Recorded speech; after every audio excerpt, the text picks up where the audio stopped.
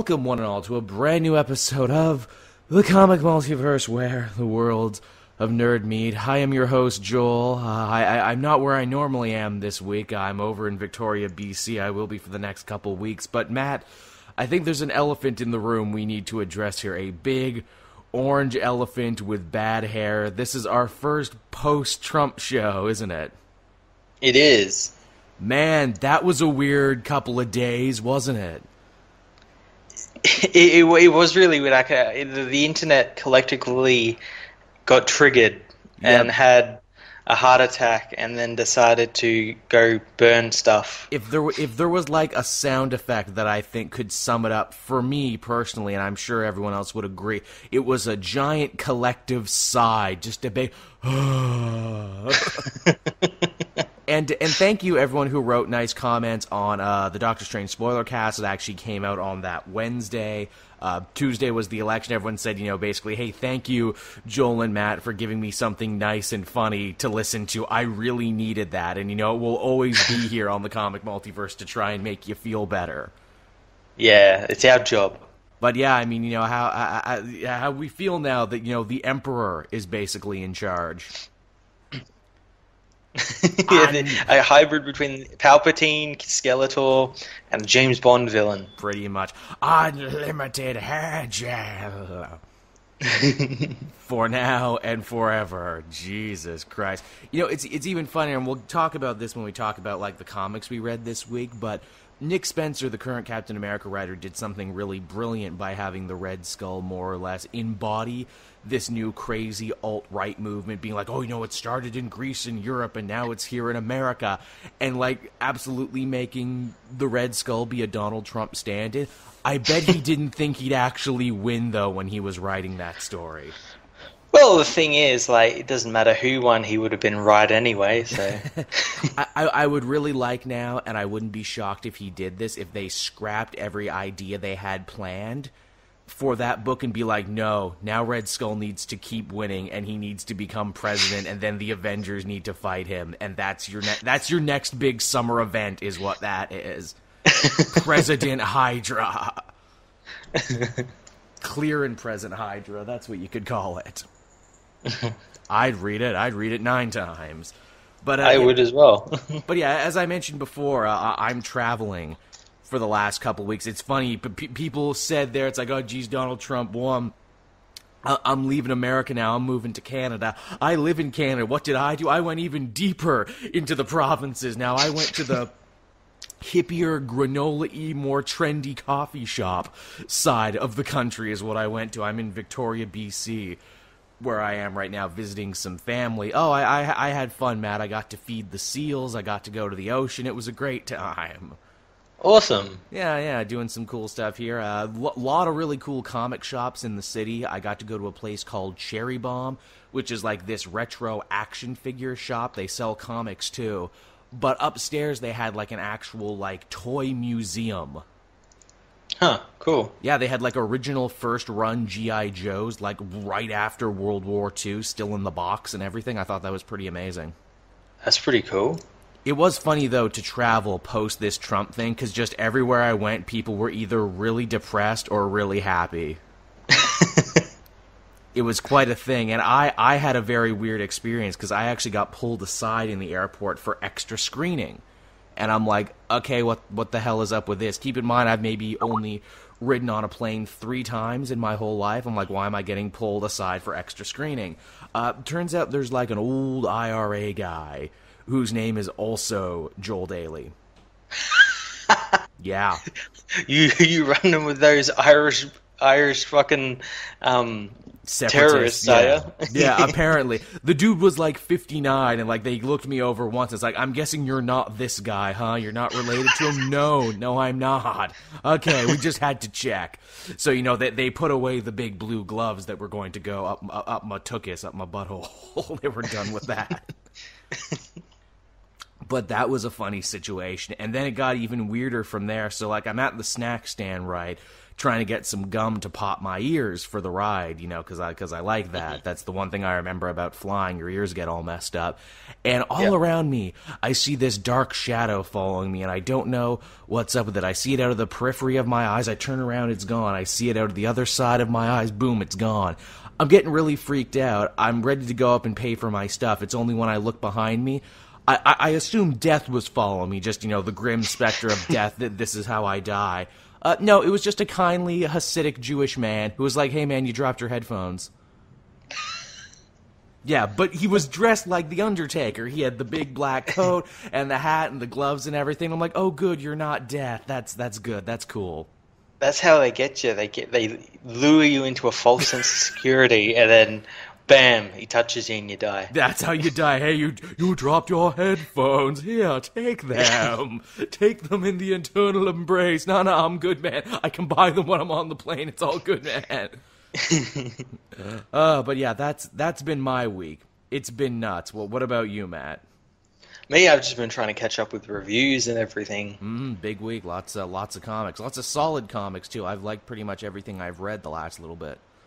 Yeah, we also got some really cool trailers for movies that are coming out. That new Ghost in the Shell movie looks really cool. See, I skipped that because it's just like, you know, I never watched the original anime version, so I don't feel strongly one way or the other. I know this movie has become kind of a lightning rod recently on a number of different issues, but hey, you know what? If you say it's cool, I'm taking it you watch the anime, so if you think it's cool, I'll take your word for it. Yeah, I watched the anime, and it looks like it's a pretty faithful adaptation. I know, like at the start, there's in the anime at the start of the movie, there's like this really great where she's like naked a scene killing folks. Yeah, where she's like being made, right? And it's like a big 5-minute sequence, and apparently they recreated that shot for shot in the movie, like Westworld.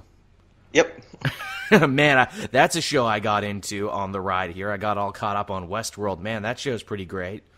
It is. It's really great. I can't wait for tonight's episode. Apparently, it's a really big episode. Ooh, I like that show is filled with video game logic, is what it's filled with.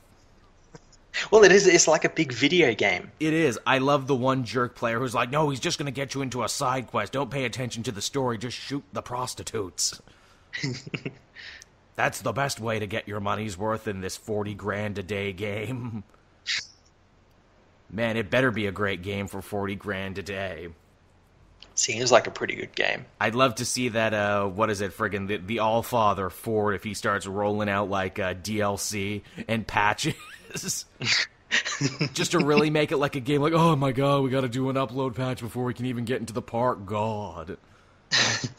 Oh, geez, everything crashed again. The servers, geez. Oh, no. Yeah. But yeah, that's a cool show, Westworld. I'm all about that. You know what also is a cool show, Matt? And a lot of people were really enjoying this. This was kind of the nice bit of news we got before the terrible bit of news, which was the Trumpy, and that was that Young Justice Season 3 is coming. It's a thing now. It's real. I know, caught everyone by surprise. Tell me about it. We hoped, we prayed, we thought about it. I'll admit, Matt, I had given up all hope on it. Like, I am not afraid to say I had given up all hope on Young Justice Season 3. I'm like, if it would have happened by now, it, would have, and it hasn't. But yeah, just out of the blue. I'm cautiously optimistic, mainly because shows that come back due to fans basically whining to the creators and everything about it, wanting to come back and making change.org petitions and whatnot. Usually they're not too good. You know what? It's really sad, but Matt actually kind of has a point there. Family Guy when it came back, friggin' Community when it came back, Arrested Development when it came back. By and large, most people don't like those new episodes. No. Which is really unfortunate, and I'm really worried about Young Justice 2 given the current state of Cartoon Network and their animation, where they're like, okay, we'll let you have Young Justice Season 3, but it's got to be a comedy now. Yeah, and it's got to be 10 minutes short. It's only going to be 11 minutes, and it's got to be a comedy, because that's the thing. We only know that Season 3 is coming. We do not know what form it is taking. Yeah, and we don't know like who's going to be in it, even if the animation style is the same. Mm-hmm. None of that. What night, what network? Is this going to be a Netflix thing? Is Cartoon Network still going to air it because they did such a bang-up job the first time?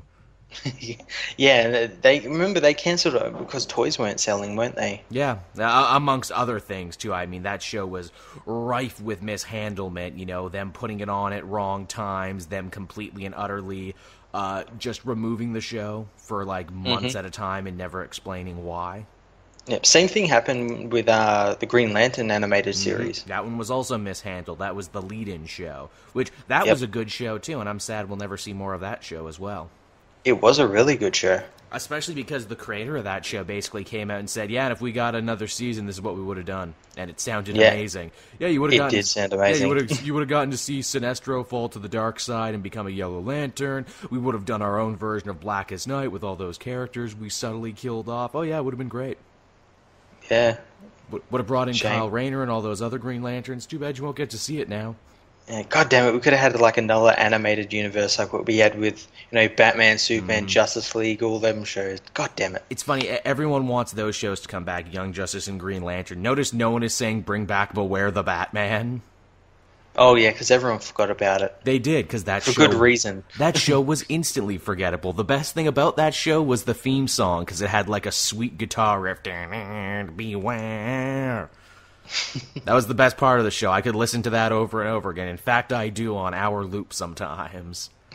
That was friggin' sweet. Actually, I was in the store the other day, and in the bargain bin, where it should rightfully be, is the complete Beware the Batman. And they have a big sticker on there where it's like, with several hours of unseen, never aired footage. I'm like, yeah, all the episodes that never made it to air because it got canceled.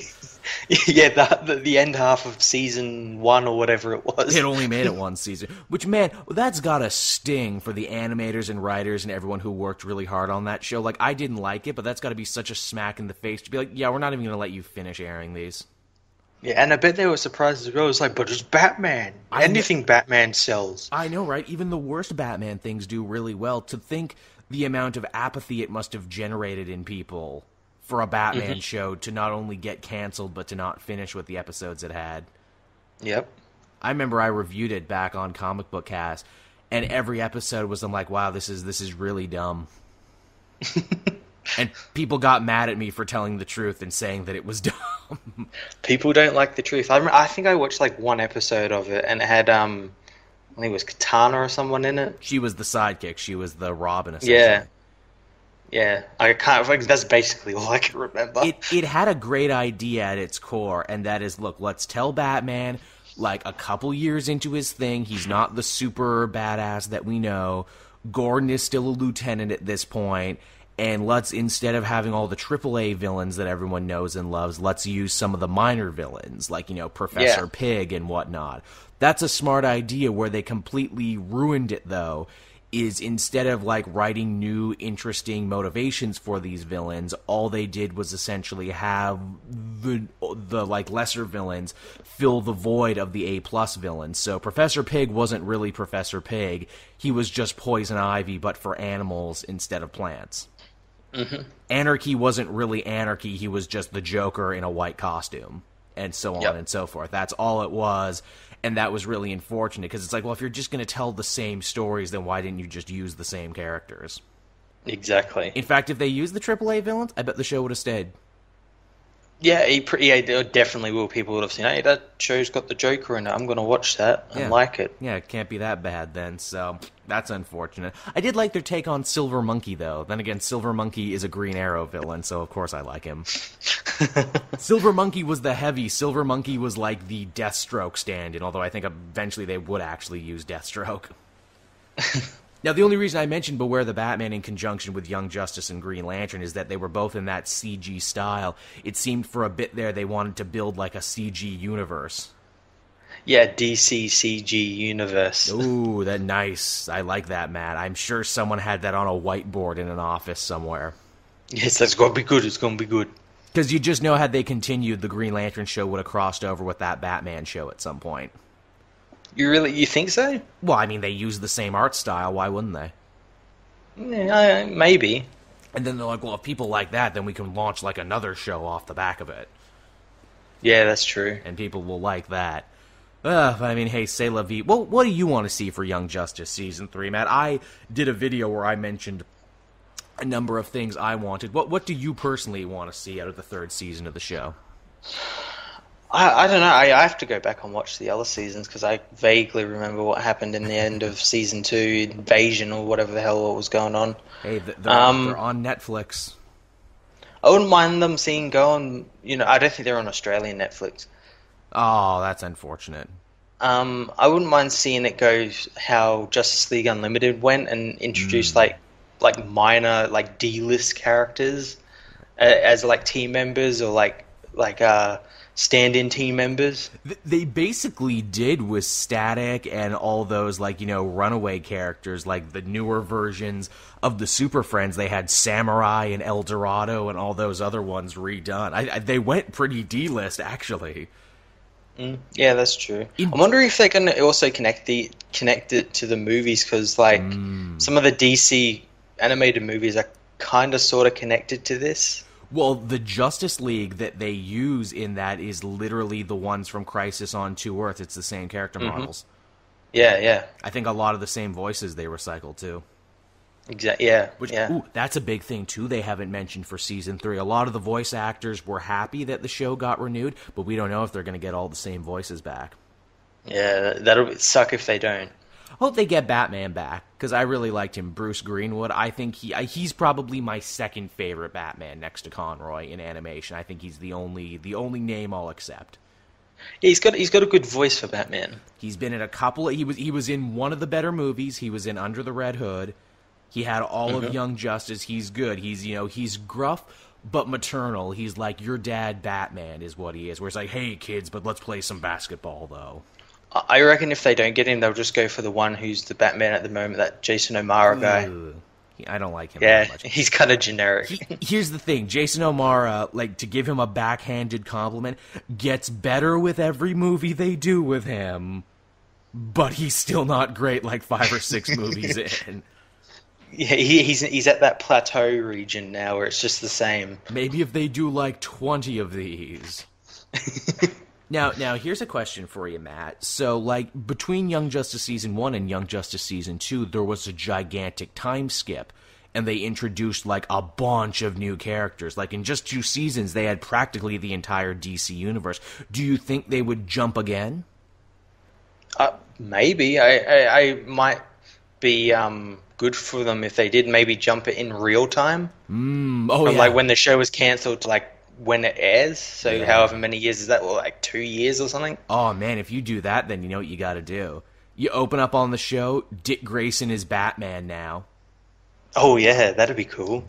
All the sidekicks have taken up the mantles now. Dick Grayson is Batman, Static Shock and Dakota are going strong. You gotta do that thing. Oh, you know what? If you did that too, hey, look at these 2 new Green Lanterns. Hey, Jess, hey, Baz. That'd be pretty cool. Yeah, just totally start inserting them now and have them be new and cool. I'm trying to think what new young characters could you add in. Well, Damian, you could have Damian just be like, yeah, Damian's the new Robin now. Oh, dude, you could do Grant Morrison's Batman and Robin run where Dick Grayson is Batman and Damian is his sidekick.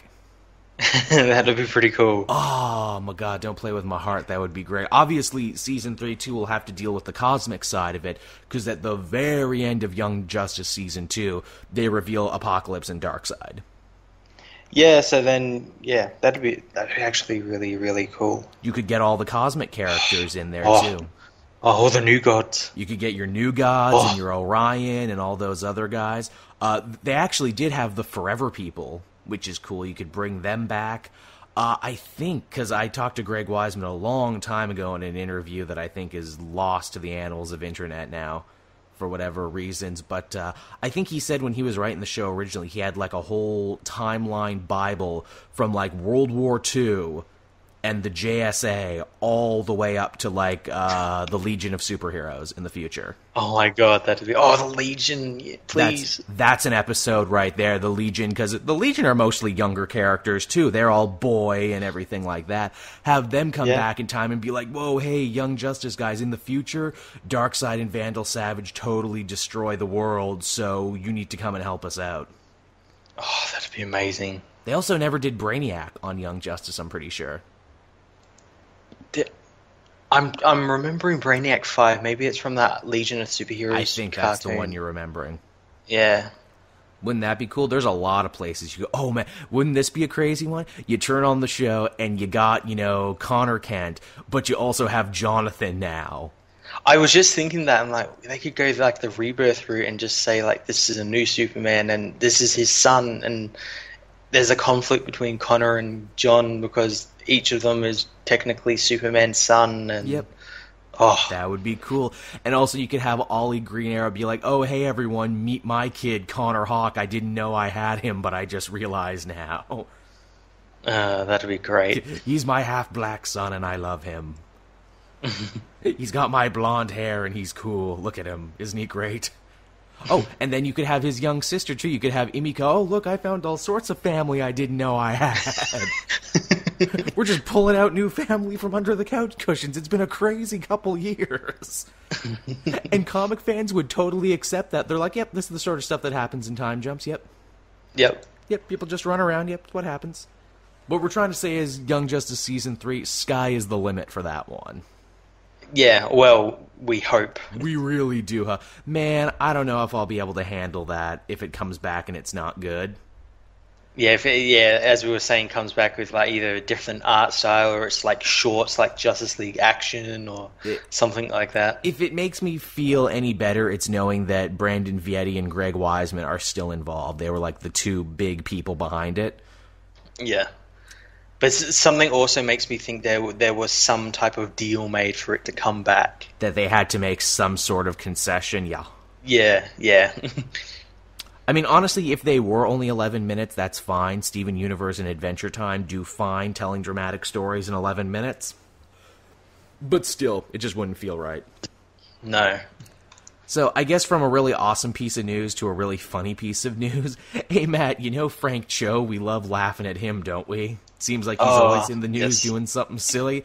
Well, now he just seems to be trolling everybody. So he gave an interview where he said, oh yeah, Wonder Woman, yeah, sure, I've had my problems with DC, but yeah, I totally pitched a series to them, and they love it, and I'm going to be doing it real soon. It's not going to have any of that silly gender stuff in it that's in other people's Wonder Woman books, even though woman is in the title, so you think gender's kind of an issue. That was a couple days ago. DC came out today and said, what are you talking about, Frank Cho? You never pitched us a Wonder Woman book. What are you on about? I love it that he's now basically a troll. I like follow his shenanigans on Twitter and everything and what he does, and it's absolutely amazing what he's doing. Well, Lord knows people aren't lining up for his artwork anymore, so he might as well stay in the news doing something. Did you see everyone got really mad because he did a over in, I think it was Italy or Spain or something. He did a he did a panel on women's issues in comics. Women's issues in comics. Just him, this one lone man, did a thing on women's issues in comics. Yeah, like what a freaking troll that guy is. But that bit got even funnier because Milo Marinara, the famous writer of or artist of erotic nudes, who is famous for basically just drawing pornography, he got into a similar trouble over a comic cover. It was that Spider-Woman cover. Yeah, and he was there as well, and he inducted him into the Italian Art Hall of Fame or something like that. And okay, Marinara, okay, I will give you credit. You're having fun with this bit and being a troll. The irony being, I have more respect for Marinara because erotic nudes is all the guy has ever done. That's his thing. I can understand why he's a little upset, where it's like, well, geez, Marvel, if you didn't want me doing this, why did you hire me in the first place to make these? Only to have people get mad at me, but yeah, so it's just hilarious. Cho, on the other hand, he's a bit of a jerk about it, honestly, and we can laugh and have fun with it. But he's like, well, I'm a artist for hire, but you can either take my work the way it is or not at all. And I'm like, no, dude, that's not how being an artist for hire works. I wouldn't get a plumber to come in to fix my pipes. He'll be like, no, I'm just going to fix them the way I want, and you have to deal with them. I'm like, no, I'll just get a different plumber then. You can't just rewrite the rules, Frank Cho. And he's like, I just did. But yeah, I knew we would have a nice laugh at that one. So, hey, there you go. Frank Cho gotta be Frank Cho. and it's great. He's 100% show is what he is. And moving on from that to another piece of news, this one was kind of unexpected, but in a positive way. One of the Netflix Luke Cage writers is going to be helming a brand new Elektra comic for Marvel. Yeah, and it looks pretty cool. She looks exactly like she does in the Netflix series. She sure does. I wonder what their reason is going to be for that, if they even give a reason at all. She's just like, oh, geez, I was digging in my closet and look what I found here. I guess I'll just start wearing this now forever. Yeah, I mean, at least with Daredevil, he's like, no, I'm trying to stay incognito now. I want people to forget that I was Daredevil, so I changed my costume. But with Elektra, it's like, well, what's your excuse? Nothing. But TV, yeah, them TV bucks is what it is. I changed my costume and I got unlimited Netflix. Don't have to pay a cent. It's great. Apparently, this book too is also going to be part of a brand new Daredevil event that they're starting called, and I love the title of this, it's called Running with the Devil. Yeah. So good, which is apparently going to include everything from Daredevil number 17, the Elektra book, the new Kingpin book, which is coming out. I'm really excited for that Kingpin book. I actually really loved that Civil War miniseries they did. Yeah, that one was great. Yeah, I can't wait to read more about Kingpin, and the Bullseye miniseries, which I had no idea the Bullseye book is going to be a miniseries, but apparently it's just going to be a miniseries. Yeah, it probably just ties into this Running with the Devil series. Yeah, I mean, I guess that makes sense. I would love to read more about Bullseye, but the fact is, what's so great about that character and so compelling is that you don't know anything about him and that you're not really inside his head and you don't know what makes him tick. Mm-hmm. He's like 100% unpredictable. He's a lot like Marvel's Joker in that way. Yeah, he's a wild card. Yeah, he is a wild, which is funny because when you see him, what's he doing? He's always holding cards. Then he throws them at you. He'll do that. He'll throw them right at you. Moving on from Netflix-related news to movie-related news. Remember a while back we talked that the actress who played Harley Quinn in the Suicide Squad was quite possibly developing her own solo spin-off movie because she liked the character so much? Mm-hmm. Well, apparently that movie has a writer now. Mm-hmm. And it's the same woman who also just so happens to be penning the Bumblebee solo movie from this Transformers universe they're trying to build. So apparently if you have a spin-off from a bigger team set, you go to this lady, she's like the hottest one in Hollywood to find now, she'll write you a spin-off. Why does this Harley Quinn movie need to exist? It doesn't. Because you know what? Because Harley Quinn was one of the few things people liked from Suicide Squad, and the actress really enjoyed playing her and actually took the initiative to try and get the movie made. But that's which honestly is more reason. What would it be about? I don't know. I mean, would it be a comedy? Would it be serious? I mean, what tone would you go with this? Would it reflect more the Harley Quinn comics currently, or would it be more like, Batman the Animated Series? Well, it won't be comedy because we know DC can't do comedy for shit. Whackity schmackity doo. It'd be stare at the camera comedy. Like, get it? Yeah. Get it, guys? It's a joke. You know what I would appreciate, and I doubt they'll do this, although maybe they will, because apparently Margot Robbie said that she wanted to include some other female comic characters in this. Make it a Harley and Ivy movie. Do like a riff on those like great stories from the comics and the animated series when it was just those two driving around being Thelma and Louise. Yeah, that'd be pretty cool. Make it like a road movie, heist movie, like they committed a crime in Gotham, and now they gotta like drive to Mexico or something, and superheroes are chasing after them, and the mob is chasing after them, and the Joker's chasing after them. I'd watch that. That'd be a fun movie. It would be a fun movie. That would. I doubt they'll do the fun version of this, but if they did, I'd like to see them do that. No, we'll probably get Harley's origin again, and then they'll try and make it so that she hates the Joker, even though in previous movies it shows that she doesn't. And although Matt, if they did want to do like a big budget movie version of Mad Love, I wouldn't say no. I'd be like, you know what? All right, that's kind of my jam. Get Paul Dini to produce, and I'm in. I will say, though, this movie, you say, why does this movie need to exist? I will say it deserves to exist more than a solo Bumblebee movie. I had to laugh when I read that part of the headline. I'm like, oh yeah, they want to spin off Transformers movies, don't they? Because they're all so interesting together, aren't they, Matt, in those movies? Yes, they're it's a painting of character development in those movies. They're a rich tapestry, and we especially need Bumblebee, the one who can't talk, to have a movie to himself. We really need to know his rich, deep pathos, don't we? Yep. You see, he's a car, but what he really wanted to be was a truck. Yeah, and it's about him transitioning to a truck. Oh, well, now it's an Oscar contender. Oh, yeah, and it's set during, the Holocaust. As it should be. It's set during that. And we'll see how transitioning from car to truck really helped America win World War II.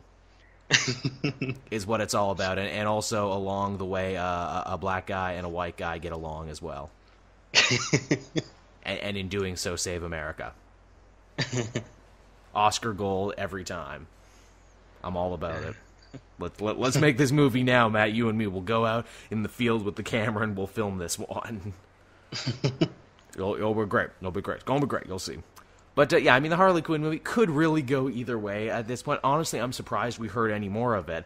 I thought this would just be a flight of fancy, and especially after the reception that Suicide Squad got, I would assume they would just kind of, play it off. But, I mean, I guess the Harley Quinn sells a lot of merchandise. Daddy's Little Monster, I saw a lot of those this Halloween and at the con scene, and so they figure, hey, just on the price of those shirts alone, surely Harley Quinn should get a solo movie. Yeah. She's big business, man. She's the new pillar of DC Comics. She is, and it's really surprising. I know, right? We've always liked the character. I followed it. It's funny, because, this is the thing we saw happen, Matt. We saw the creation of the character on Batman the Animated Series. We saw her be one of the first real successful canon immigrants from the cartoons to the comics, to have a big, long run there, and now to have essentially taken over Hollywood. It's kind of amazing. Yeah, and in a way taking over Batman as well. Yeah. Now it's before it used to be when's Batman going to show up in this Gotham story? Now it's when's Batman or Harley Quinn going to show up in this Gotham story? Yeah. It's kind of amazing. You know what else is kind of amazing? And, Matt, you might probably have seen this because I get the feeling you follow him on Twitter, too. Dan Jurgens, the guy who's currently writing... which one's he writing? Is he writing Superman or Action Comics? I can never remember. Action Comics. He's writing Action Comics.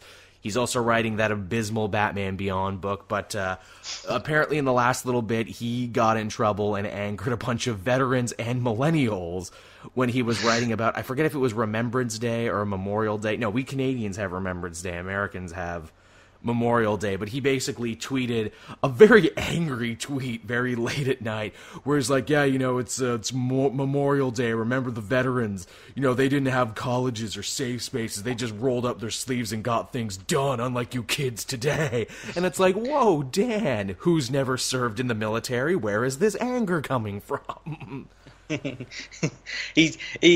It was pretty bad, but also he's kind of got a point about the millennials and the safe spaces and whatnot.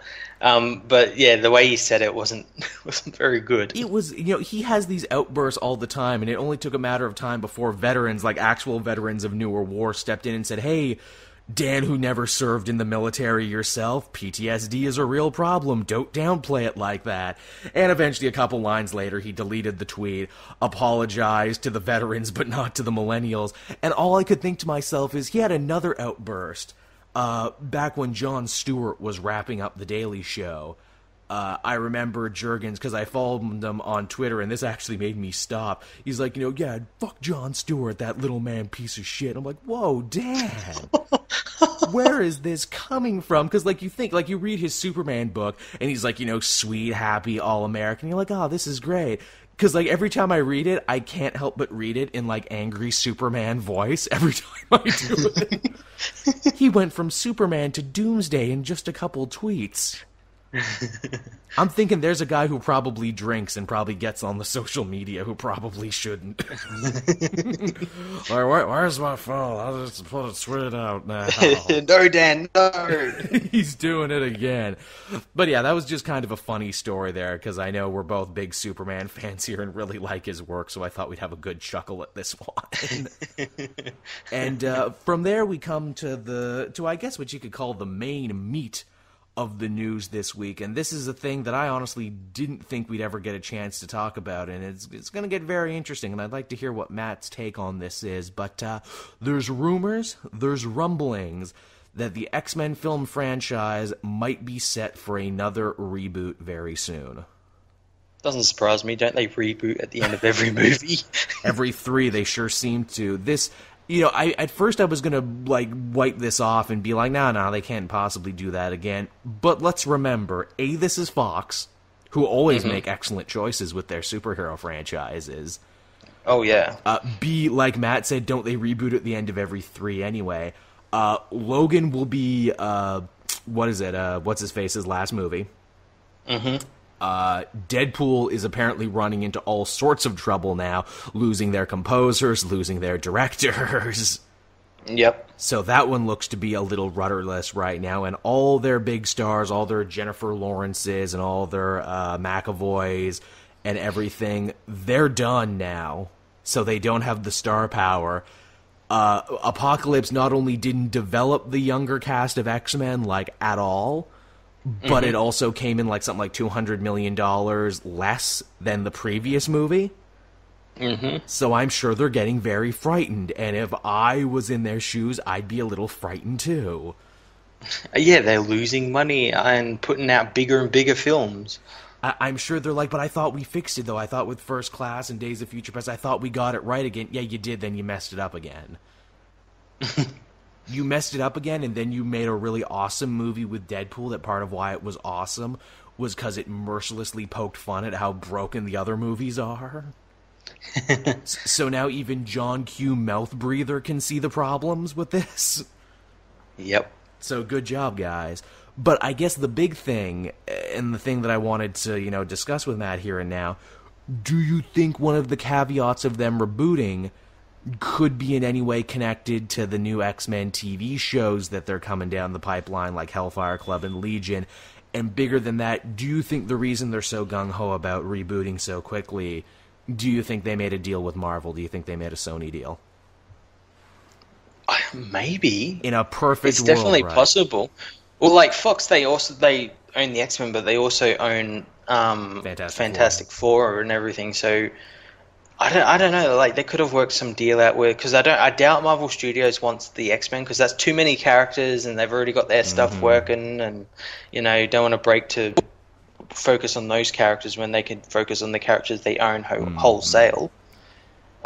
So maybe there's something in there where they got the Fantastic Four, or at least like the Fantastic Four villains, like Doom and Silver Surfer and Galactus and whatnot. I would be perfectly A-okay with that. I mean, maybe too, a thing that pushed them over the edge, and again, this isn't a perfect world dream scenario. I would love to think that they heard the rumblings and the rumors of how good Spider-Man Homecoming is right now, with the help from Marvel Studios, and they're like, well, geez, how about you come and take some of the pressure off us for X-Men?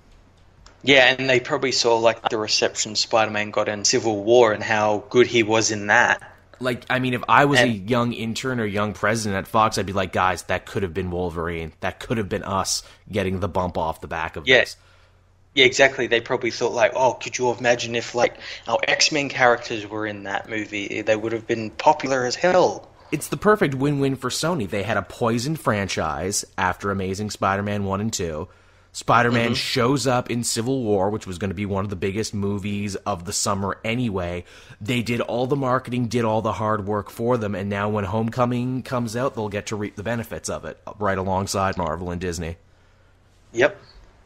Fans are happy, too. You get a ton of good faith, because, people aren't dogpiling Sony anymore, because we're like, oh, good, they come and let Spider-Man play with the Avengers, now we all get to be happy, because all our action figures can finally play in the same sandbox again. Just saying, Fox, if you're out there listening, and I mean, obviously, Matt, some people listen to the comic multiverse. Just look at all the stuff we picked right in the CW shows. Oh, yeah. It would only do you good if you let the X-Men and Fantastic Four come play with the Marvel Avengers. The only reason you're not doing it now is because of inflated egos. Yeah, and even if it was just, like, certain characters to begin with. Mm-hmm. Yeah, so like, small. So like maybe like Professor X shows up or something. That's a must. Yeah. Let's do our 5. Who are our 5 mutants that are a must? Wolverine, obviously. He's basically the face of the franchise, whether you love it or not. Mm-hmm. Xavier, same deal. Absolute must. Just such a cool character. There's a guy who's on the Illuminati. You gotta love him. You gotta have Beast. See, I love Beast. I think you could do it without Beast, but Beast is definitely my personal favorite good mutant, so I would love to see him in there. You gotta have bad guys, so you gotta have Magneto. I mean, he's one of the best comic book villains ever. Imagine Magneto versus Iron Man. Imagine that fight. Be like, oh, sorry, you can't, your iron suit is no good against the Master of Magnet. Heck, imagine like Magneto talking to the Hydra villains or to like Red Skull and those guys. Be like, that'd be amazing. Be like, huh? So you're Nazis, huh? You don't say. Crush. Pulls up his wrist and shows them like the writing on his arm right there. Crush. Which, geez, I guess you would have to recast them again, but you could. Oh yeah, definitely, and I wouldn't even mind like an older Magneto, like how he is in the comics, like that. Please. Sort of like 50-year-old guy. Christoph Waltz is Eric Lenscher. Oh, don't joke about it. No, we gotta save Christoph Waltz for when we eventually recast Red Skull. Oh. Look, he can be either. You can flip a coin, he can be either one. So, okay, so we got Wolverine, we got Xavier, we got Beast, we got Magneto. Who's the 5th one? I guess we should get a woman in there. I would say either Mystique or Jean Grey. I'd probably say Jean Grey, maybe Rogue. Oh, you know, I would like Rogue a lot, too. But make her cartoon Rogue, finally. Make her fiery Southern Belle Rogue, finally. That'd be pretty cool. Where she's super strong, and she can fly, and she can do... Well, here's the thing, because we'll have Captain Marvel, finally, in this universe. So tell that story. Have Rogue be like, yeah, I touched Captain Marvel at one point. Or Miss Marvel, as she was at the time. And yeah, now I have all her powers. Yeah. That's why I can fly, and I'm super strong and everything. Yeah, just tell that story. And what's great as well is that even if they do intend to bring these mutants over, they have like an easy in with this whole Inhuman thing, because they could just be like, oh, there's new Inhumans, but they find out that they're not, and there's something in their genes that has made them mutants, like the X gene and something. So they're like an offshoot of Inhumans, or people think they're an offshoot of Inhumans or something. You're like, yeah, it's something completely new and different. As we've said before, Fantastic Four would be easy to work into the universe as it is now. I think there's 100 cool and interesting ways you could get them. And mutants are harder, though, because it's not just one team of 4 people. It's a whole universe of characters. Yeah, it's a whole species, basically. And either you got to treat it as they're brand new and they've just shown up, or they've been here all along, and then you'd have to write some bullshit about how we didn't know. Yeah. It'd be difficult. I'm not saying they can't do it, but it would be difficult. Or you do the classic Marvel thing, you make it a tongue-in-cheek joke, and you just hand-wave it away. Well, you know, now they've got like characters like Doctor Strange and everything. You can change time and deviate timelines and everything. Like, that was a big thing in Doctor Strange about Wong always saying, like, you change the littlest thing, you change the whole timeline and everything. Sure would be. Be like, yeah, hey, and remember in that fight with Thanos? You had to, like, open up a tear to defeat him? That was good and everything, but you created mutants while you were at it. Yeah, an interdimensional virus came through and infected half the population or something. Or better yet, you created a world where mutants already existed. Yeah. So the work's already done for you. I'd like that. But, yeah, so that's the X-Men news, and I would say either way it's an interesting time. I don't like not liking what they do with X-Men. I especially don't like not liking what's going on in the X-Men comics, and I would really like everyone to play nice and get their shit together, so maybe I could actually read and enjoy the comics again. Yeah, it would be great. Because at this point right here, I have dropped all my X-Men books, and I have no intention of picking any of them up, except for maybe X-Men versus Inhumans, but that's more of a, gotta see what happens here, gotta follow the Inhumans, because they're at least important now. Yeah, the only X-Men book I review, like, on a constant basis is All New Wolverine. That's true. I do that in Old Man Logan, but I don't even consider those to be X-Men books anymore, because they're so far removed from anything that's actually happening in the other X-Men books, they might as well be things unto themselves. Yep. So yeah, that's that, everybody. And I guess with that out of the way, we can hop into what we read this week. And it was a really solid week, wasn't it, Matt? It was. It was a pretty jam-packed week, but they were all really good comics. They were. I will let you go first. This has been the first time in I think 2 or 3 weeks we've actually had a chance to talk about comic books. Yeah, we haven't talked for a long time about comics. Stuff kept coming up. I'm going to start with a book that kind of surprised me this week, and that is Hal Jordan and the Green Lantern Corps, issue 8. Oh, yes. I heard lots of people going on about this. Apparently this book's been on fire recently. Oh, yeah, you haven't been reading it, have you? No, I've been reading Green Lanterns. I haven't been reading the Hal Jordan one. You need to read this book. It's so good. So last issue, both Hal Jordan and Sinestro died. Oh. Hal turned to pure will and blew up Warworld, which in turn killed Sinestro. Which is like where on his top 10 list of most baller things he's ever done. So with him dead, his ring's gone looking for someone else. Mm-hmm. And in the meantime, the Green Lantern Corps, led by John Stewart, heads to Tom Aray's planet and fights a Starro. Oh, cool. I always like it when Starros come back. Starro was in 2 comics this week. Really? Good for Starro. He was in New Superman as well. And while they're fighting it, they actually end up getting bottled up by Brainiac. Oh, Green Lanterns versus Brainiac? That's going to be cool. And the thing is, I didn't know this was happening, and it was in the title of the story. The story is called Bottled Light. And I'm like, I thought, that's just, not going to be anything with the title. And then the end, fucking Brainiac 2.0 comes and he bottles the Starro and bottles the city the Green Lanterns are on, and taking them to the Grand Collector and everything. Here's a question. In DC Rebirth, what does Brainiac actually look like now? Because he went through like several redesigns in the New 52. Well, the one we see in the comic I don't think is actually Brainiac. I think it's just one of his robots. Right. But he looks like just like a Brainiac robot. Okay, I was going to say, when we see Brainiac again, I wonder, is he going to be wearing the dress, or is he going to look like he did in the animated series? Is he going to look like he did in the Jeff Johns run? What do you think he's going to look like? I hope he's the Jeff Johns one, big buff one. You like that one? You like Buffy? See, I kind of like the cartoon one. I like the one where he's more robotic than organic, but that's just me. Yeah, I like that one as well. I like the Borg Collective one. Yeah. That's my favorite. But then again, maybe I just love the voice actor a lot, too, because whenever I read Brainiac, I read him in that voice. Yeah, in that, like, HAL 9000 voice. Mm-hmm. That's a good idea, too, to have the Green Lanterns fight Brainiac. Have the Green Lanterns ever fought Brainiac before? I think in, like, crossovers and stuff, but not really, like, gone head-to-head with him personally. And it was a total swerve. Like, I had no idea he was turning up. It seems like such a no-brainer, too, right? Because they're all out in space together. You'd think they'd run into each other more often. Yeah, and also the comic ends with Hal's ring going and finding the Guardians of Oa, who were apparently dead, but weren't. They were hiding out on the Indigo Tribe's planet. As they always are, hiding out, those little Smurf mofos. They're never really dead. They're like roaches. You can't get rid of them. I wonder, how long do you think Hal Jordan is going to stay dead this time?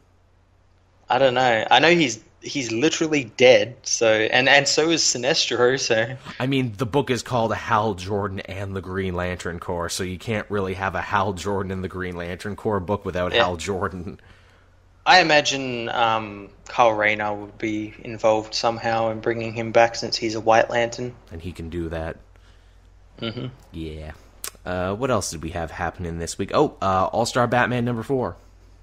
I read this one. I kind of liked it. This is the awkward middle child of this series, I will agree.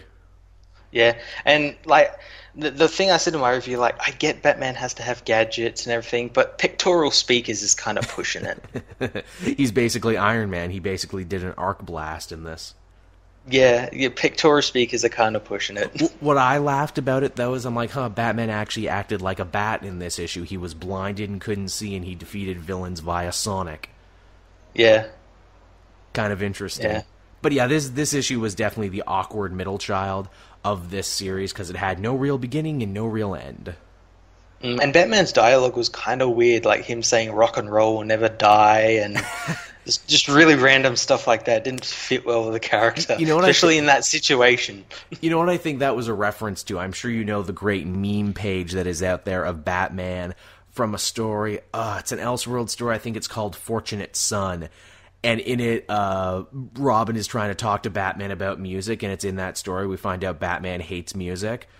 And yeah, Batman hates music, right? He hates crime and he hates music. And Robin's like, but there was a lot of good punk coming out when you were my age. And Batman's response, again, this is out there online, I'm sure you can see, he's like, punk is nothing but violence and death and the wailing of a beast. And it's like, wow, I had no idea Batman hated music so much. So I like Scott Snyder's version of Batman is like, nah, Batman loves to rock. Batman has a bat guitar in the bat basement, and he'll plug it into an amp, and he'll melt your face. That's all the next arc of this is going to be. Scott Snyder just telling a story of how Batman saves the day via rockin'.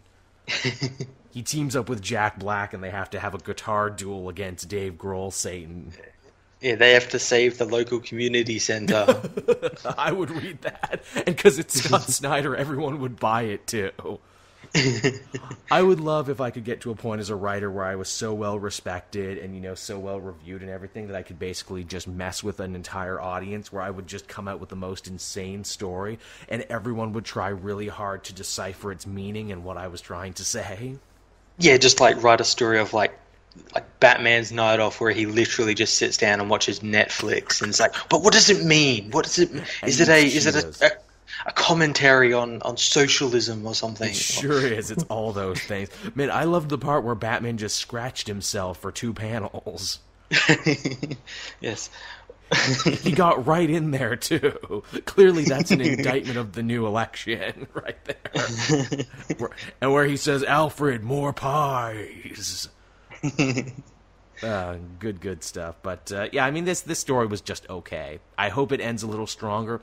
Probably my favorite thing I can say about this issue is I like what they do with the Duke story, because it ends up, like, hooking back up to the beginning of it, and you're like, okay, so that's what was up. Yeah, that was pretty cool. It also makes me think the final issue in this one is going to be longer, because they won't have the Duke back up anymore to deal with. Yeah, it'd probably be double size, and that way they can charge more for it. And because it's Scott Snyder, we'll pay it. Yeah. Yeah. See, they know their market. What else did you have, Matt? I had Earth 2 Society issue 18. Apparently some crazy shit happened at the end of this. Some crazy shit did happen. So last issue, the issue before that, Fury opened the Pandora Codex box thing, and it's rewriting the Earth. And what's basically happening is, I'm blanking on it. It rewrites the Earth into Earth 2 Original. Classic, before they changed the formula. Yep. Original recipe, Earth 2. Yep, and it looks exactly like the same. Like it's Metropolis that's in the animated series. Ooh. Like that Art Deco sort of look. Love it.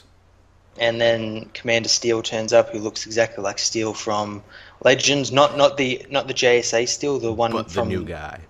Yeah, the new guy. It looks exactly like him. He does. And same kind of costume. It gets even funnier because we've seen what his costume is going to look like in that show when he eventually gets one, because we've seen some pictures of all the CW show heroes together, and yeah, it's just like that. Mm-hmm. And he's like, he basically pulls a Terminator. He's like, come with me if you want to live. Yep. Now, do we think that this will somehow tie up Earth 2 Society with that new JSA book when they eventually end up making that? I think so. I think they're going to do that because this is basically just a restart for Earth 2. So yeah, because they're in such an awkward position when it comes to Earth 2 and the JSA, because it's like, but we're already writing those characters, though, on Earth 2, just younger versions. You can't just go and make older versions of them in the main universe. That'll be super confusing.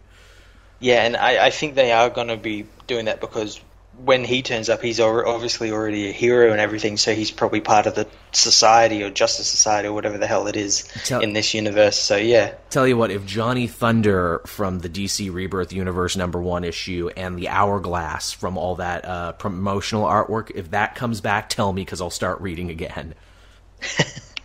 Like, that's literally what I need. I'm like, okay, I'm in now. You got me. You won.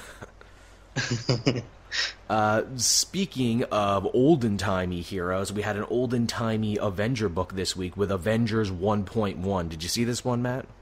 I did. I read it and reviewed it, and it was pretty good. Yeah, it was. It's a nice little blast from the past. You know, it felt like going to your grandma's house, only your grandma's Captain America. Throwing her shield around. Yeah, I mean, basically this is a retelling of the original 60s Avengers plotline when Giant Man, the Hulk, and Iron Man had to leave for whatever reason, and Hawkeye, Quicksilver, and Scarlet Witch joined the team. Yeah, and what I really liked about it is that it's kind of like a break from all these like cosmic level storylines we've been getting with the Avengers and all these Marvel characters. So it's really kind of refreshing just to have them fight. The Frightful Five or something? Frightful Four, Frightful Five. Frightful Five. Yeah, yeah. Which so is it was really fun with them just fighting random villains. Loser 60s Marvel villains, which is even better, because they're gloating about defeating the Fantastic Four, and then they have a little thing where it's like, this happened in Fantastic Four, whatever, so they're actually treating this like it's an actual old comic book story. Yeah, yeah. It's great. Also, Medusa's a villain, and on the Frightful Four, then I'm like, oh yeah, she was a villain for a bit, wasn't she? Yeah, that's the thing, like, and that's like a big part of the storyline in this, with Cap having to train 3 people who were villains, and the world still views them as villains. Which all this time later, we just take it for granted that Quicksilver, Scarlet Witch, and Hawkeye are just like, oh, well, they're good guys. They've always been good guys. Yeah. When in fact they haven't. That's kind of cool. Mm. What else did you have going on? I had Wonder Woman issue 10. Ooh, I haven't read that yet. Is it good? Oh, it's so good. Nicola Scott's art in this book particularly, is just on point. It is eye-poppingly beautiful. Absolutely amazing. This continues the Year 1 storyline. Ah, nice. And Steve, Etta, and Barbara Ann take Diana to a shopping center for the first time, and during that, a bunch of crazy gunmen come in and kill a bunch of people. Because it is America. Yeah, because it's just... Trump's America, you know. Even though it's comic book past, it's still Trump's America. Don't worry, I'm sure he'll be rewriting it soon to where it's always been Trump's America. It's never not been Trump's America. And this is sort of Wonder Woman's debut to the world. She saves a bunch of people from these gunmen, and the gunmen are also tied into that Truth storyline that just wrapped up. Ooh. Yeah, it's pretty interesting. That's a nice bit of connective tissue, too, because in the previous issue, they take Barbara and Minerva to the mall to get some new clothes because she's not a crazy cat monster anymore. Yeah, they have all these little things they're connecting together, which is really great. Yeah, I know lots of people complain they have a hard time reading this Wonder Woman book because it keeps trading off every issue between a past story and a future story. I at least like that they put those little things, and I think that'll make it more enriching to read and trade when you do. Yep, definitely. It's funny, too, in that mall story. Now I'm just talking about old stuff that I like. Wonder Woman, Etta Candy asks her, where it's like, oh, are you going to get something new to wear, Wonder Woman? She's like, no, every time I change my clothes, people freak out.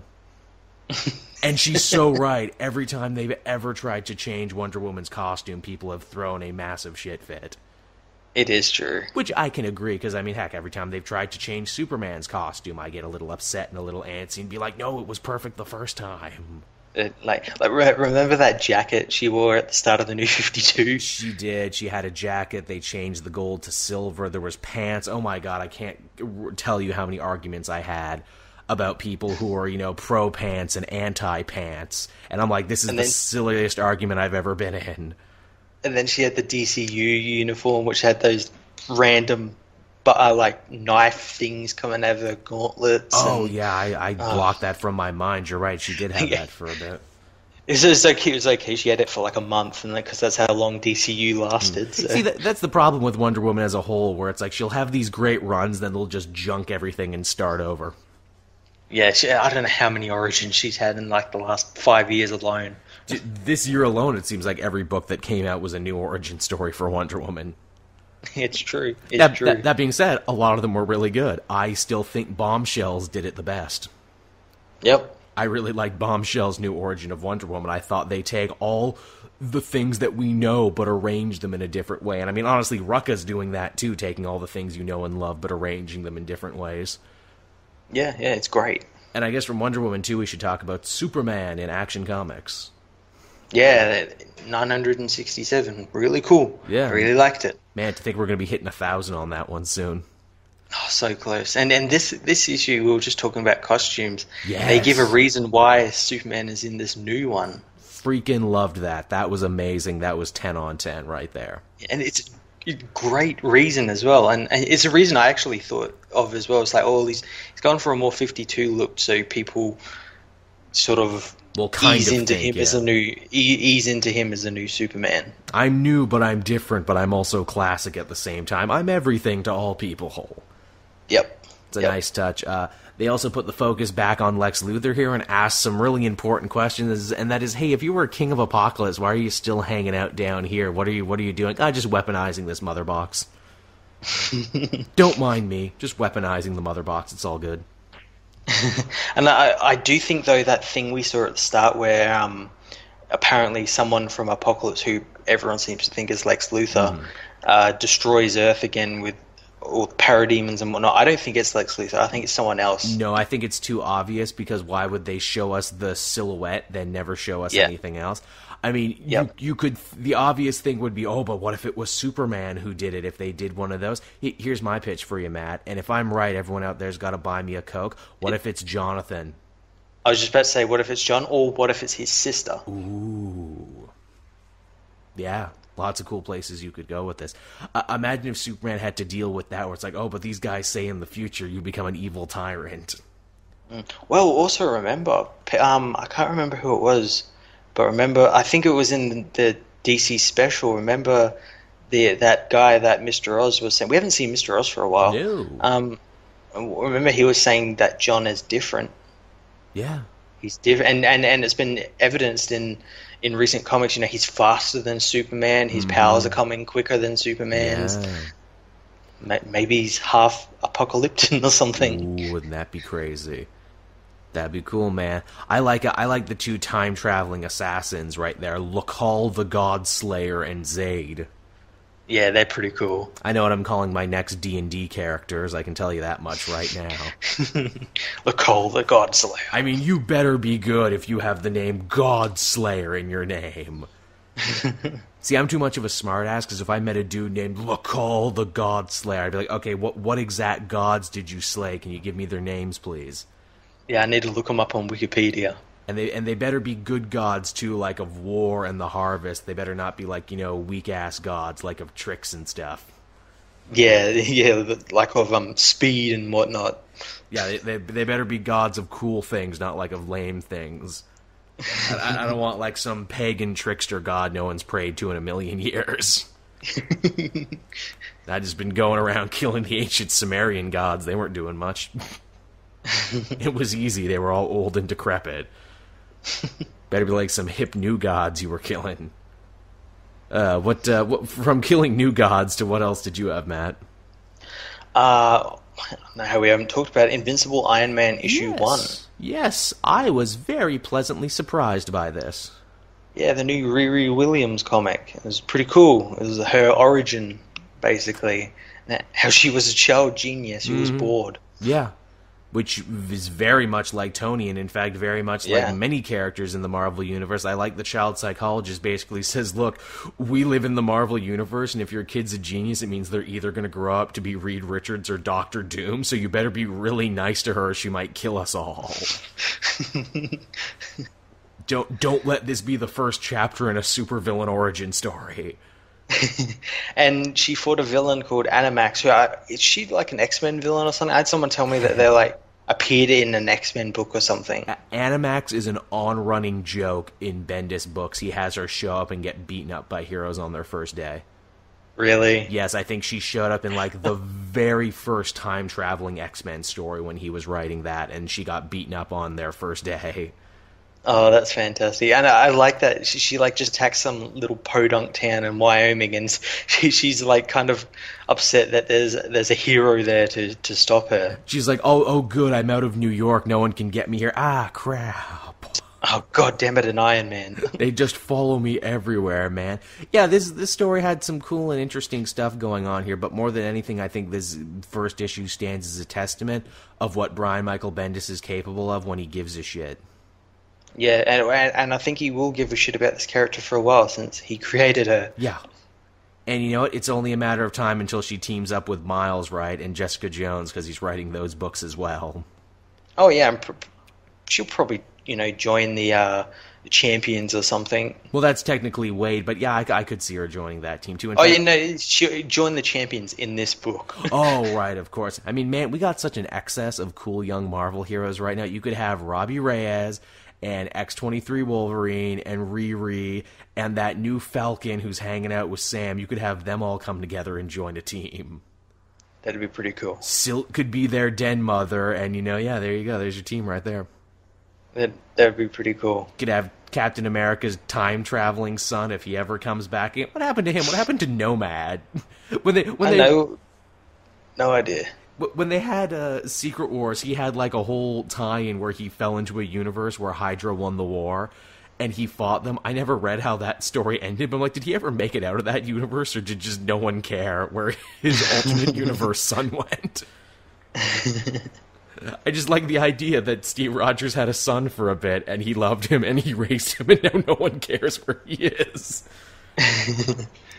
Except for Rick Remender, because he wrote both those stories, so I'm sure when Remender comes back, he'll write that character in somewhere. Yeah.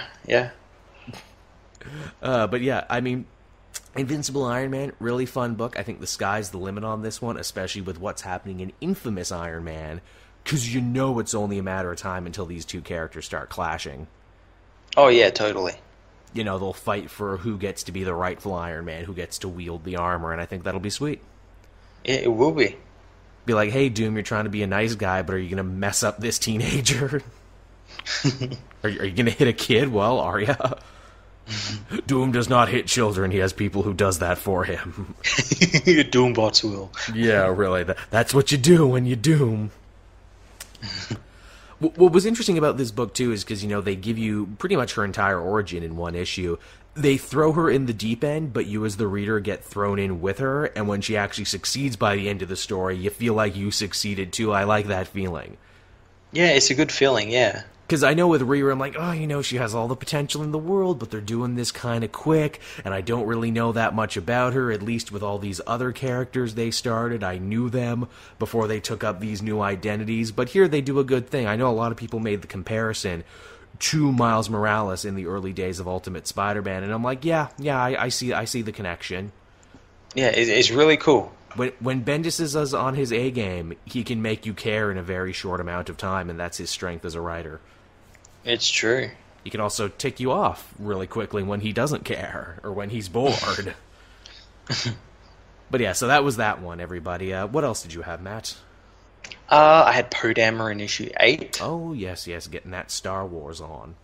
Yeah, this was a Agent Terex-centric issue. Nice. We find out a little bit more about him, and we find out that he was a stormtrooper during the Battle of Jakku. Oh. And him and a squad mate of his named Korlak went rogue after they found out the Empire was losing, killed their commander and kind of buried their armor and everything, and they built this really cool ship out of the head of an Imperial Walker, TIE fighter wings and everything, to escape the planet and go against the Empire because they knew they were losing. They were trying to save themselves, basically. And yeah, it was mainly about him and everything, and how he's now part of the First Order, and he's got this cool set of samurai armor that's made out of all pieces of stormtrooper armor. That's awesome. And he wears it at the end of this issue, but it's some more from Poe as well, who learns apparently of where... Oh, he learns of the location of Supreme Leader Snoke. And he's going after him. So I don't think Snoke's going to appear in this book. I think maybe that was probably a trap by Terex. Yeah, I was going to say, I get the feeling he fails, given everything we know. Yeah, but maybe if like Snoke does appear, it'll only be like for a hologram or like a shadowy figure in the distance or something. Right. But I'm excited to see what happens next. Man, I gotta catch up on them. I gotta catch up on the Star Wars. Charles Soule's doing an amazing job, and it's art by Phil Noto as well, so it looks amazing. Yeah, it looks real pretty. Looks real nice. What else did I have going on? Oh, we didn't talk about Detective Comics yet. Oh, this was pretty cool, the Victim Syndicate. I like them. They're a good idea for villains. They are, and what's really interesting is we actually find out who they are, except for the first victim. We don't know who that is. Or even if they're a he or she. Yeah, it's kind of left ambiguous. I dig that. And I like that they're all related to Batman in some way. Like they were like ex-henchmen of like Joker, or one of them was infected by poison ivy for 3 months or something, and one was the student of Scarecrow and everything. Yeah, they were all caught in the crossfire of attacks that were meant for Batman, more or less.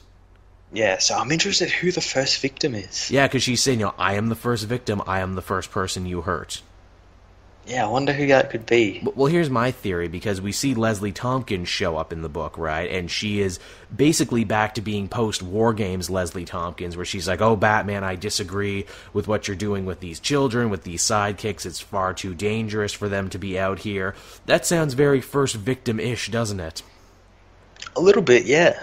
And I'm going to say, too, where she's like, look, I was your surrogate mother, Bruce. I tried to help you, but you hurt me by becoming Batman, and now you're drawing other children into it. Other children who I've tried to help. It could definitely be her, but in saying that seems a bit too obvious. It does. They basically had a big red flag of being like, oh, be suspicious of me. Yeah, so I think it's someone else. Yeah, it's someone else. It's probably got to be, but still, I like that characterization because, geez, Leslie Tompkins has been all over the goddamn place. Sometimes she's young, sometimes she's old, sometimes she's fine with what Batman's doing, sometimes she's not. They really can't keep her straight to think this one old lady and no one knows how she's supposed to be. Yeah. I swear at this point they're just messing with eagle-eyed fans where it's like, okay, who can we keep making different and see if anybody notices? But yeah, that's a fun book. I like that Batwing is back in it now. I was always a big booster of Luke Fox as a character, and even though he's basically a different character now, I'm glad he's back in the fold. Yep. What else did you have, Matt? Well, the last book I read this week so far is Superwoman issue 4. Ooh. Lana is still trying to figure out what's killing her and what's going to kill her. She gets haunted by the ghost of the New 52 Lois Lane. I heard about that. That's crazy. Yeah, I think it's something in her mind or something. Right, it's not really these powers may be playing a trick on her or something. But what was really cool and something I really appreciated was we had a character from the Superman family come back into Rebirth and hadn't been in New 52. And that character is Tracy 13. She used to be like this kind of like a sidekick for Superman for a little bit in the early 2000s, and then like had run-ins with like Blue Beetle, and I think at one point she was like a sidekick being trained by Ralph and Sue Dibney. Yeah, that's where I think I know her from. Yeah, so she just like appeared out of nowhere and is like, you have to stop Lena Luthor, she's got to destroy the city. She's magical, right? I think so, yeah. I vaguely remember her. I had to like look her up. Yeah, she's a Joe Kelly creation. Yeah, I vaguely remember this character. Yeah, and this is that thing that Rebirth is doing, is bringing back all these like family characters. That's a good and thing. Everything. I like that. Yeah. More characters is always cool. Yeah, but that was a really cool issue. I really liked it. Of course I knew who Tracy 13 was, because Joel has a thing for hot goth girls. I will be sure to put her right next to Black Alice and Raven in the pantheon of DC goth girls. They can all hang out together. It'll be great. It'll be great. You'll see it. Everyone will love it. It'll be great. I guess if that's it for you for Superman, I have two last books to talk about, and these are both Spider-Man related. One is Clone Conspiracy #2, and the other one is Renew Your Vows #1. I read Renew Your Vows, but I didn't review it. Okay. Well, then I guess we'll talk about Renew Your Vows first. What did you think of it, Matt? Because I already did a full video on it. Well, I haven't really read Spider-Man since Superior Spider-Man. And you really don't have to. In fact, this is a good go-over because it's the same artist from Superior. Yeah, exactly. And I thought it was pretty cool. The thing I really liked about it, though, was the backup story. Oh, that was my favorite. That was great. The comic strip style story of Spider-Man and his daughter. Yeah, I really liked that one. But I thought it was a really cool storyline with the Mole Man and whatnot. So I love he pawns his kid off on Sandman. If there was any villain you could pawn your kid off on, it's Sandman. Hey, can you watch her for a bit, Flint? Yeah, okay. He's just building sandcastles for her. I love that Sandman is such a non-threat. Spider-Man's like, hey, watch my kid for a bit. I couldn't get a sitter, so I just got Sandman to do it. Oh, that was so awesome. Yeah, I mean, the book itself, were you confused? Because this book kind of takes on after the Secret Wars Renew Your Vows. I wasn't really confused because I kind of knew that to begin with. But it was pretty good it was a good starting on point for people who maybe haven't read Spider-Man in a while. Definitely. Oh yeah, it's a very fresh start. Everyone on social media was arguing with me saying, no, Joel, it's not a continuation of the Secret Wars story. The writer Jerry Conway said so on Twitter. And then I'm like, okay, then why are they talking about defeating Regent and everything, which happened in that story? Yeah. Also, so far we haven't seen any mention of any other superheroes yet, but like Regent killed all those heroes in that story. Then again, you run into another weird thing where it's like, well, but if all the universes were destroyed at the end of Secret Wars, how is this universe back and being continued? That is, of course, unless Mr. Fantastic and his family rebuilt that universe the exact way it was, but some things were different, and maybe some things weren't. And I'm like, oh my god, comics hurt my head sometimes. And then I'm like, look, let's just agree we're all wrong. How about that? Yep. We're all wrong. Nothing is right. Life is short. And we're all going to die. How about that? Let's just put a big old pin in that one. But yeah, fun story. Again, it's just, this is the Spider-Man story people have been asking for a long time. What if he was married and had a family, had superhero problems, but also had married guy problems? Yeah, it's a great storyline. Yeah. I mean, this is Conway doing it.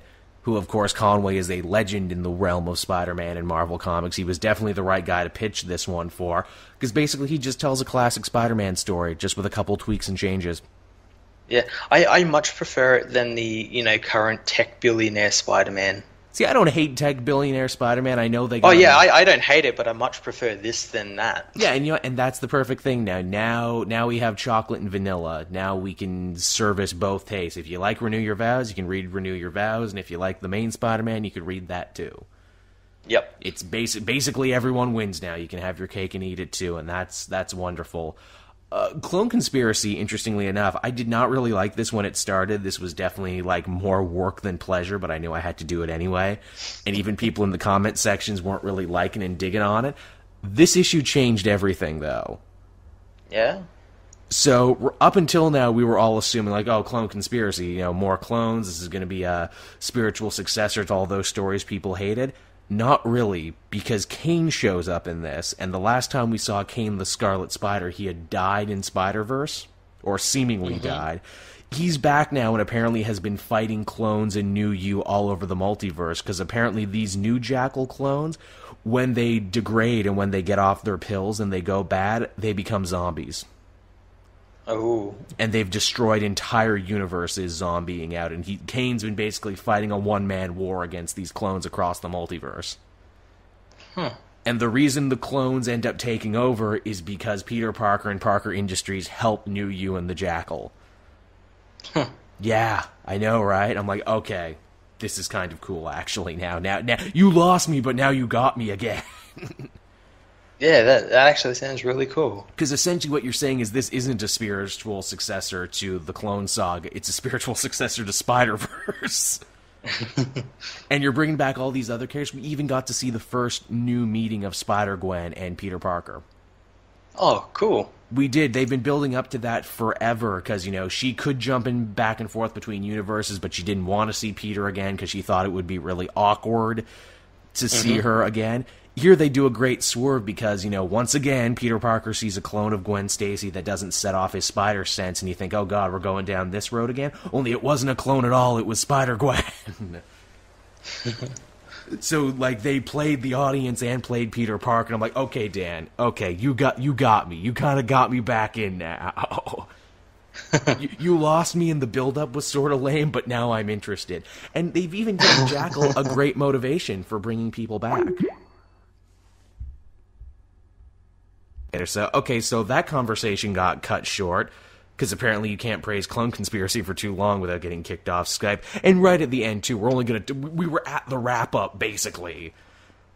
Yep. Now I'm going to have to tack this crap on at the end. Thanks, Trump. I was going to say thanks, Obama, but that joke doesn't make sense anymore. Thanks, Skype, Trump. Yeah, thanks, Skype, Trump. Maybe you should build walls. I don't know, man. It's so unfunny. It's like, that's the thing, where it's like, it was so funny when we were thinking about it, but now that it's actually happened, it's not even funny anymore. I had so many wonderfully catty jokes I was going to spring on my American friends. But then, like, when the actual news came in that it was real, they were all so bummed and so depressed, I felt like a jerk if I actually said anything. So I just had to sit on them, and I had to be a nice guy. But, yeah, hey, comics. So that was the comics for this week. They were all pretty good. I didn't read Batgirl and Birds of Prey yet, but I plan to. That's about it for me. What about you, Matt? That's pretty much all for me. I've still got, like, Supergirl to read, and then that's it. Nice. Big, solid week. Lots of good news we could talk about. As always, if you are a patron, you will be getting to hear this show first before anybody else. Over on the Patreon page. We're doing pretty good. I think we've been at like $95 for the last little bit there, so we've almost hit 100. But yeah, again, if you become a patron, you get to listen and hear all sorts of amazing stuff over there. You do good by me and Matt, letting that happen. You can always listen and download the show on Podbean if you want. Thank you people for reminding me in my travel. I had forgotten to upload the Doctor Strange spoiler cast. Look, it got up on YouTube, it just didn't get up on Podbean. I've done it for like 40 other ones, but I didn't get it for this one. So thank you for reminding me. I will be sure to get that up properly this week. When the time is right for that. Anything planned on your channel this week, Matt? Anything you're going to be up to? Not really. I just released a new part for my Superman in Media series. Nice. I released that last night. It's about Superman the Animated Series. Oh, my favorite. So I think a lot of people will be happy with that. And I got some other reviews and stuff coming up in the next couple of days, so keep an eye out for them. Sweet, wicked awesome. As always, be sure to keep your eyes peeled to the channel for more reviews coming up very soon. I got my TV stuff coming up soon. I've decided to start reviewing all the week's shows together. This is going to be a weird week because there was no Rebels, and there was no Flash, and there was no S.H.I.E.L.D., so I had to get a little creative. There was Legends, weirdly enough. I like all the other shows took a week off, but no, don't worry. You'll get your fill of Legends. It's here. Don't worry. No need to trample each other. You will see what is happening with Legends this week. I got that. I'm probably going to review Westworld just for the hell of it this week because there's nothing else. Cool. And Westworld theories seem to do really, really well on YouTube, so let's see if I can't get some of that sweet cash. Awesome. And I think for a third one, and this is weird, I think I might review the newest episode of Saturday Night Live because it was Dave Chappelle and A Tribe Called Quest. Yeah, it's the first one I watched in like 3 years. It was really good. Yeah, it was excellent. And in fact, they've actually had two excellent ones back-to-back because before this, it was Tom Hanks and David S. Pumpkins. It's like, wow, all it took was Trump becoming president for Saturday Night Live to become relevant again with people who aren't me. And next week is probably going to be good, too, because it's Kristen Wiig, who was a former cast member, and the former cast member episodes are always the best anyway, so there you go. Yep. Because Wiig had like a million great characters that she did that they can now bring back for this. Cool. Man, Dave Chappelle, he does really well with sketches, doesn't he? They should. He does. He's really good in this one. They should think about giving Dave Chappelle, I don't know, like a weekly comedy sketch show where he could do characters and social commentary. I think that would do good, Matt, don't you? You know, maybe he could fill it out with some of his friends. Maybe Charlie Murphy could come by. Wouldn't that be fun? I'd like that. I don't know what you would call that show with Chappelle. I mean, if you gave Chappelle his own show, what would you call the Chappelle show? Dave's show. I like it. I like it a lot. You could call it that. I would be all for Dave's show. So on that note, everybody, we're going to wind this one down. Thank you so much for listening. Be sure to like, subscribe, favorite, do all that other social network jazz, and we will see you all next week. Bye-bye.